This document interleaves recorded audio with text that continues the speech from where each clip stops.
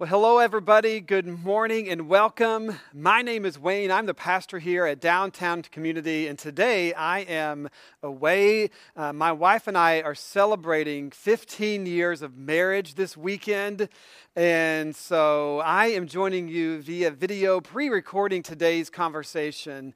And so today's a great conversation for you to be jumping in with us. Last week we started a new series called Realign.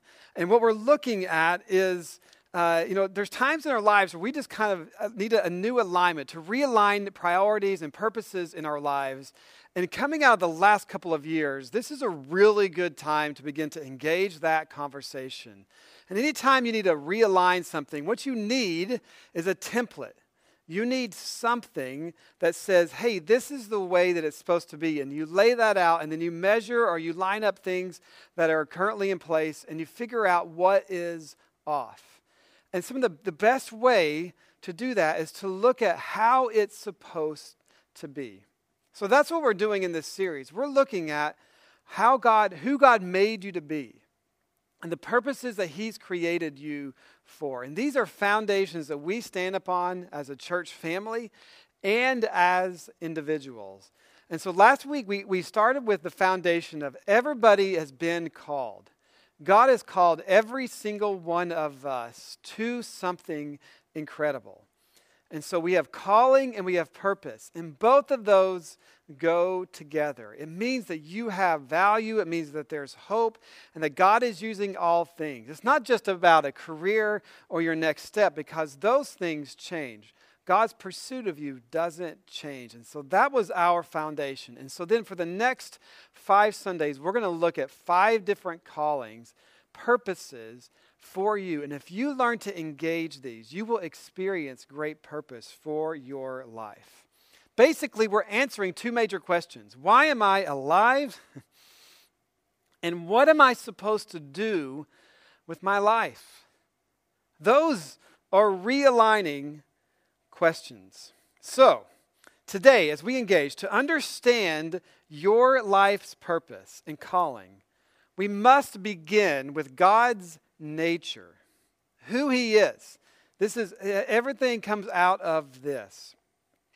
And so because God created you, He knows who you are, what is the best thing for you, all those different things. Because He created you, it all starts with Him.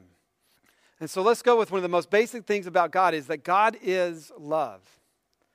It's in His nature. It's in His essence. God is love. Any kind of experience of love or notion that we should love one another, that all comes from Him. Any kind of notion of that in our world comes from this Judeo-Christian ethic that God is love. And everything was created as an object of His love. And the only reason there is love in the universe is because of Him, that it all came from Him. Look at this scripture passage out of Ephesians. It says this: long ago, even before He made the world, God loved us and chose us in Christ to be holy and without fault in His eyes. His unchanging plan has always been to adopt us into His own family by bringing us to Himself through Jesus Christ. And this gave Him great pleasure. Before all of this came into existence, God loved us.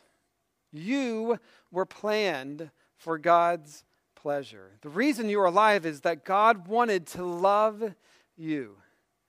And He's the most incredible thing that we could pursue. The greatest love you've ever experienced is just a shadow of the kind of love that God wants to engage us with. And so today, our first purpose is to understand that and we're going to say all these things from the first person perspective, from your perspective, so you can write these down. But the first purpose of my life is to be loved by God. It's to be loved by God. The very first thing, the first thing that you and I do, it's not the only thing, but the first thing. And this is key. It's not to serve Him, to obey Him, to trust or do something for Him. the first thing we do before we get into anything like that is to let God love you. To let God love you. Just let that sink in a little bit. Because we don't hear this enough. First duty for us is not to do anything. To learn or to listen or to pray or to give or whatever it may be. It's just to be loved by God. To let Him love you. I want to look at this opening statement from what we call the book of Jude in the New Testament scriptures. And it's really a letter from Jude. And so we've called it a book. It's funny that we call it a book because it's only 25 verses. If you want to state out loud that I've read a book of the Bible, go to Jude because it's just 25 verses, easy to read. So it's short. It's amazing. Listen to this, his opening statement that he makes. He says, this letter is from Jude, a servant of Jesus Christ and a brother of James. And he says, I am writing to all who are called, there's that word, to live in the love of God the Father and in the care of Jesus Christ. Now, I love this opening statement because he could have easily been a name dropper. And so he says, I'm a servant of Jesus Christ. That's a significant statement. And then he says, I'm the brother of James. Well, guess who James is the brother of? Jesus. Jude was the half-brother of Jesus because Jesus was born of the Virgin Mary. And so they shared the same mom. And if you know, in Christianity, one of our core beliefs is that Jesus was born of the Virgin Mary, conceived by the Holy Spirit, meaning that he didn't come from man, he came from God. But Mary and Joseph eventually went on to conceive other children in the way that we know how to conceive, and they had many children, and so he had family. And can you imagine being a sibling of Jesus growing up with him? Like, it's just really important that we kind of take this in for just a quick second. Like you're always, like he's always doing everything right. Like we believe he lived a perfect life. And so like how annoying is that to be a brother or a sister of Jesus and being like, yeah, well, he's always Mr. Perfect, right? How annoyed would you be? You would probably resent him for all these different types of things. And life would have been very different. We know that from a couple interactions that we see. Is that so they would have been annoyed. In fact, his siblings didn't believe in Jesus as the Son of God until after his resurrection. So they watch him die, and they see this event happen. It wasn't until the resurrection. So how critical is this for his half-brother then to come out with his life and say, I'm a servant of Jesus? For those of you who have siblings, can you imagine saying that about your sibling? It speaks to how they became to believe and know that was the Son of God. It's incredible. And then he says, called. What are you called to do? To live in the love of God the Father. It's amazing. Your first calling is to enjoy a relationship with God. That's something you can write down. My first calling is to enjoy a relationship with God. We don't talk about this enough. It's not about a role or responsibility or a rule to follow or a regulation or a ritual. For many of us, that's how we view how we are supposed to interact with God. No, He's called us to a relationship. Romans 1:7 says, Dear friends in Rome, God loves you dearly, and He has called you to be His very own people. And so that He's called you, He's created you to be in a relationship as His son or daughter. To be a daughter of God, to be part of His family. This is incredible. One of the most amazing truths. The creator of the universe. He's called you into a family to love. And He wants you to be in this family. We got to understand and know that. 1 John 3:1 says this, "What an incredible quality of love the Father has shown to us, that we should be named and called and counted the children of God. And so we are." You see how this is being stated over and over again? They understood this. Those who were around Jesus and his teaching were trying to help us see that we are his children. This is your number one calling in life, to be a daughter or a son of God. And why would he do this? Why would God do this?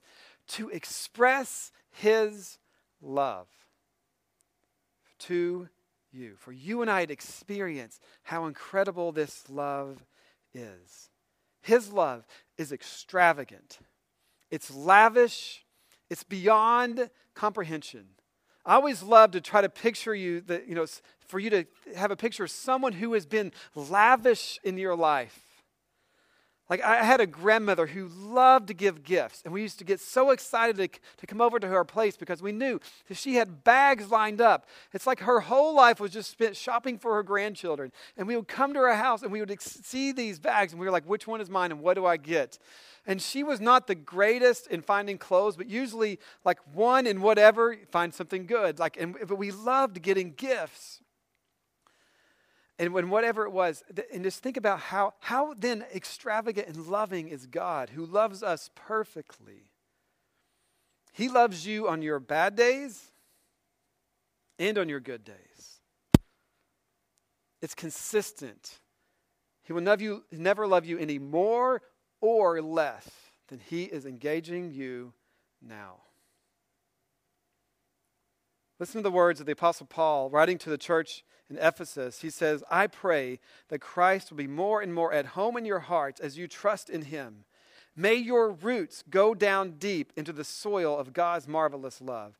And may you have the power to understand, as all God's people should, how wide, how long, how high, and how deep his love really is. May you experience the love of Christ. Though it is so great, you will never fully understand it." What an incredible prayer. May you experience the love of Christ. You know, this is a people who were suffering. The writer of this was someone who suffered for the sake of Christ. They experienced pain. Yet listen to their experience of Christ's love. How wide? It's wide enough to be everywhere. How long? Long enough to last forever. Moses talked about God's love for us. He's like, God exists from generation to generation. I can't imagine thinking like that as God does. How deep? It's deep enough to handle anything. No matter the pain or the hurt or the problem, he is not afraid of those things as we tend to be. He'll meet us in the depths of the worst places we could ever be. How high is his love? It's high enough to forgive.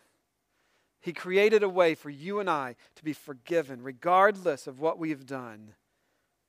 God offers to forgive you and to help you be restored, renewed, all those different things. He wants you to be loved. And so that's kind of like the opening salvo of everything that I want to say today. And so I want to ask this question: how would your life change if you felt completely and unconditionally loved by God in every moment? We rarely talk about this, that he wants to love. It's hard for us to make time for this, to rest in his love. We need to make time in our life to be loved by God. So I want to answer really this question for us, is what changes if I stay continually aware of God's constant love for me? If we begin to really think about this, rest in this, maybe this summer, the summer is coming, believe it or not, maybe this summer you can take time on vacation or time off to let God love you. One day a week, take an hour to do this. What changes? Let me walk through a couple of things. The first one is this: I feel accepted rather than ashamed. I feel accepted rather than ashamed. What's interesting about this is kind of the flip side of how we engage with God. Most people avoid God because they feel ashamed, because they feel guilty, or they feel judged. And maybe that came from people who claim to love God, or it's just your own fear. Like it's kind of a combination of all kinds of things that have brought us to that.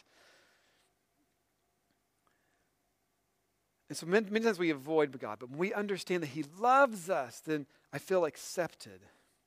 In Romans 5:1 it says, by faith we have been made acceptable to God. And now, because of our Lord Jesus Christ, we live at peace with God. And this is why we worship and celebrate Christ, because of what He's done. He's made a way for us to go to God, because Jesus took our punishment instead of what we deserved. And because of that, through His resurrection, we have been made right with God if we trust in Him. And when this really sinks in, and this is something you should pursue, because when it really sinks in, it sets you free from the approval addiction. We live for the approval of others, and it just brings us up and down. That's something that I want to do. It makes me always worried about being accepted by others. When God's love is seeping deep into your heart, it sets you free from that. That's peace that comes with that. Criticism doesn't bother you as much then. If the creator of the world is like, yeah, you were okay in me. So we feel accepted rather than ashamed. The second thing is this, is I'm bold in bringing my needs to God. I'm bold in coming to Him. Like he's freed you up to go to Him. You're his son or his daughter, right? So you go to your daddy, just like you would. President Lincoln, there's these crazy stories of his children. Like his son Tad could barge in to wherever he was at any time he wanted to, in any meeting, and he would. His son and his children were known for kind of being crazy in the White House or wherever it was when Lincoln was around. I should know my history off the top of my head better than that, but anyway, it's fascinating. His young son had complete access, and he'd just welcome him in. So the president, I love that. Romans 8 says this, it says, all who are led by the Spirit of God are children of God. So you should not be like cowering, fearful slaves. You should behave instead like God's very own children, adopted into His family, calling Him Father, dear Father. That translation literally means daddy. Daddy, daddy. And since, he goes on to say, and since we are His children, we will share His treasures. Everything that He has, for everything God gives to His Son Christ is ours too. Isn't that incredible? We have access to God the Father. My wife and I knew someone several years ago who had a close connection to Gwyneth Paltrow and Chris Martin, the lead singer of Coldplay. Whenever Coldplay would come into town and play over at MetLife Stadium, they would call them up and they would be able to go backstage. And fans who would clamor and pay thousands upon thousands of dollars to get that experience, they were just invited. They'd go backstage and they would be themselves. They knew them. They were invited in. They had total access. No fee. Come in. No, that's just our human glorification of others. The God of this universe says, you can come in and come to me. Hebrews 4:16 encourages us, let us then approach the throne of grace with confidence, so that we may receive mercy and find grace to help us in our time of need. I can go to God. It's a relationship. That's what prayer really is to just go to Him and talk, to share how you feel, bring your burdens to Him. And that leads us to the third thing, that being loved by God, and this is so key, especially in the world that we're living in right now, is I have peace in pain I don't understand. I think it's one thing to have a painful circumstance that you can get your head around, but pain that is unexplainable is devastating for us. In times of unexplainable hurt and grief, you and I, we can have the peace that passes understanding. That's what the scriptures say. And I want you to know you're going to go through life and a lot of things in life that you're not going to understand. You're going to have losses, hurts, rejection, and problems you do not understand. Just this week, there were events in our country in Texas where we feel like, just honestly the last couple of weeks, where we feel like waves of evil are hitting our country. These shootings that rock us to the core. We don't understand. As a father of children, it breaks my heart to be in tears for these families who've lost their children. It's in these very moments that we need God. We need that kind of love that can come in and be with us. If God doesn't exist, then we're really absolutely hopeless. Because in these moments, that's all that there is for us in life. But we know that isn't the case at all. In these moments, right, we cry out for justice. We long for a world that can be set right. We want peace, right? We want things to be back. Our hearts grieve. And only God can do this. In moments of pain, we begin to see and understand that we are limited. We cannot do this. We need God.